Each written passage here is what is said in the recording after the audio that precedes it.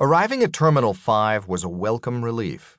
It would take us from the New Pradesh system to our final destination of Tipperary. Bellerand had been the model of efficiency, organizing our 30-some ships through the gates, regrouping us each time we exited the even gates to make our way to the next odd gate for refueling. "Ready to see your new home?" I asked Selina, who'd taken to hanging out on the bridge when she wasn't on duty. "It's exciting. I'm probably more excited to stop sailing through fold space, though," she said. I laughed, although I agreed with her sentiment. An hour after our arrival at Terminal 5, we lined up once again on the platform. Cape of Good Hope, followed by the Oberheim ship Karelia, then Stera's Gift, followed by Hotspur, and finally the Adela Chen.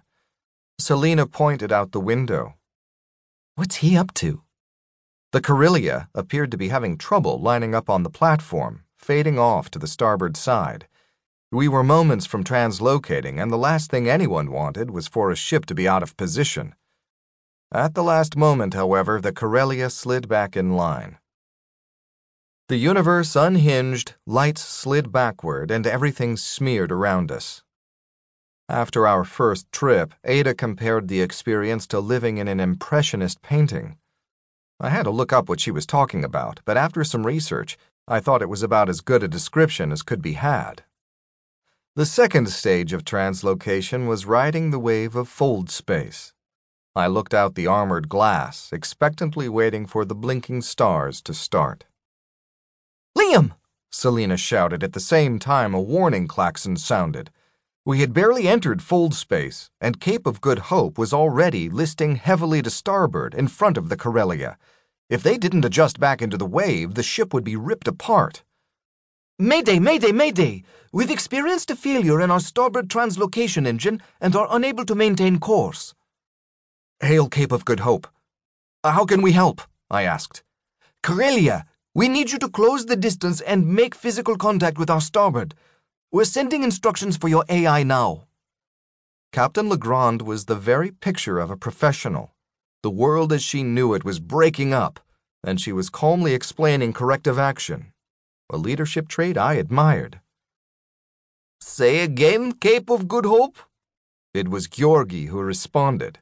The holo display showed him turned to the side, gesticulating at something outside the range of the holo transmitter. A moment later, the holo feed from Karelia blinked out.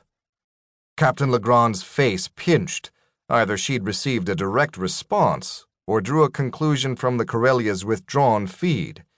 We waited for a few moments, watching as the Cape continued her dangerous slide toward the edge of the fold space bubble. "Captain Legrand, they aren't answering. Recalibrate with my ship," I said. "Hail, Karelia. Make room, Georgi. I'm coming by on your starboard side." "That's not advised, Captain Hoffen." The oily voice that responded was Pater. I snarled. "It wasn't a request." "Show fold space envelope on my HUD. Project a path to Cape of Good Hope." There was just enough room to slide by, and I accelerated. "They're not moving," Selina said. She was seated right next to me. "There's room." I tried to remain as calm as Legrand. "Move over, Georgi," Tabby commanded. "If you push Stera's Gift out, I'll launch every missile on this boat up your ass." That must have gotten someone's attention as the Karelia moved over. "Captain Hoffen, I need you to back down. You don't possess sufficient thrust to offset our trajectory," Captain Legrand said. "We'll see." I just cleared the Karelia. She was right. It was going to be tight. Cape of Good Hope was getting dangerously close to the edge of the fold space bubble. "No, Captain. Do not compound this tragedy. I'm uploading a data burst. Please see that it is delivered to Bellerand." I accelerated. Even without the AI, however, I could see we wouldn't make it. The starboard side of Cape of Good Hope came in contact with the edge of the fold space bubble and horrifically sheared off, disappearing from view. There would be no recovery.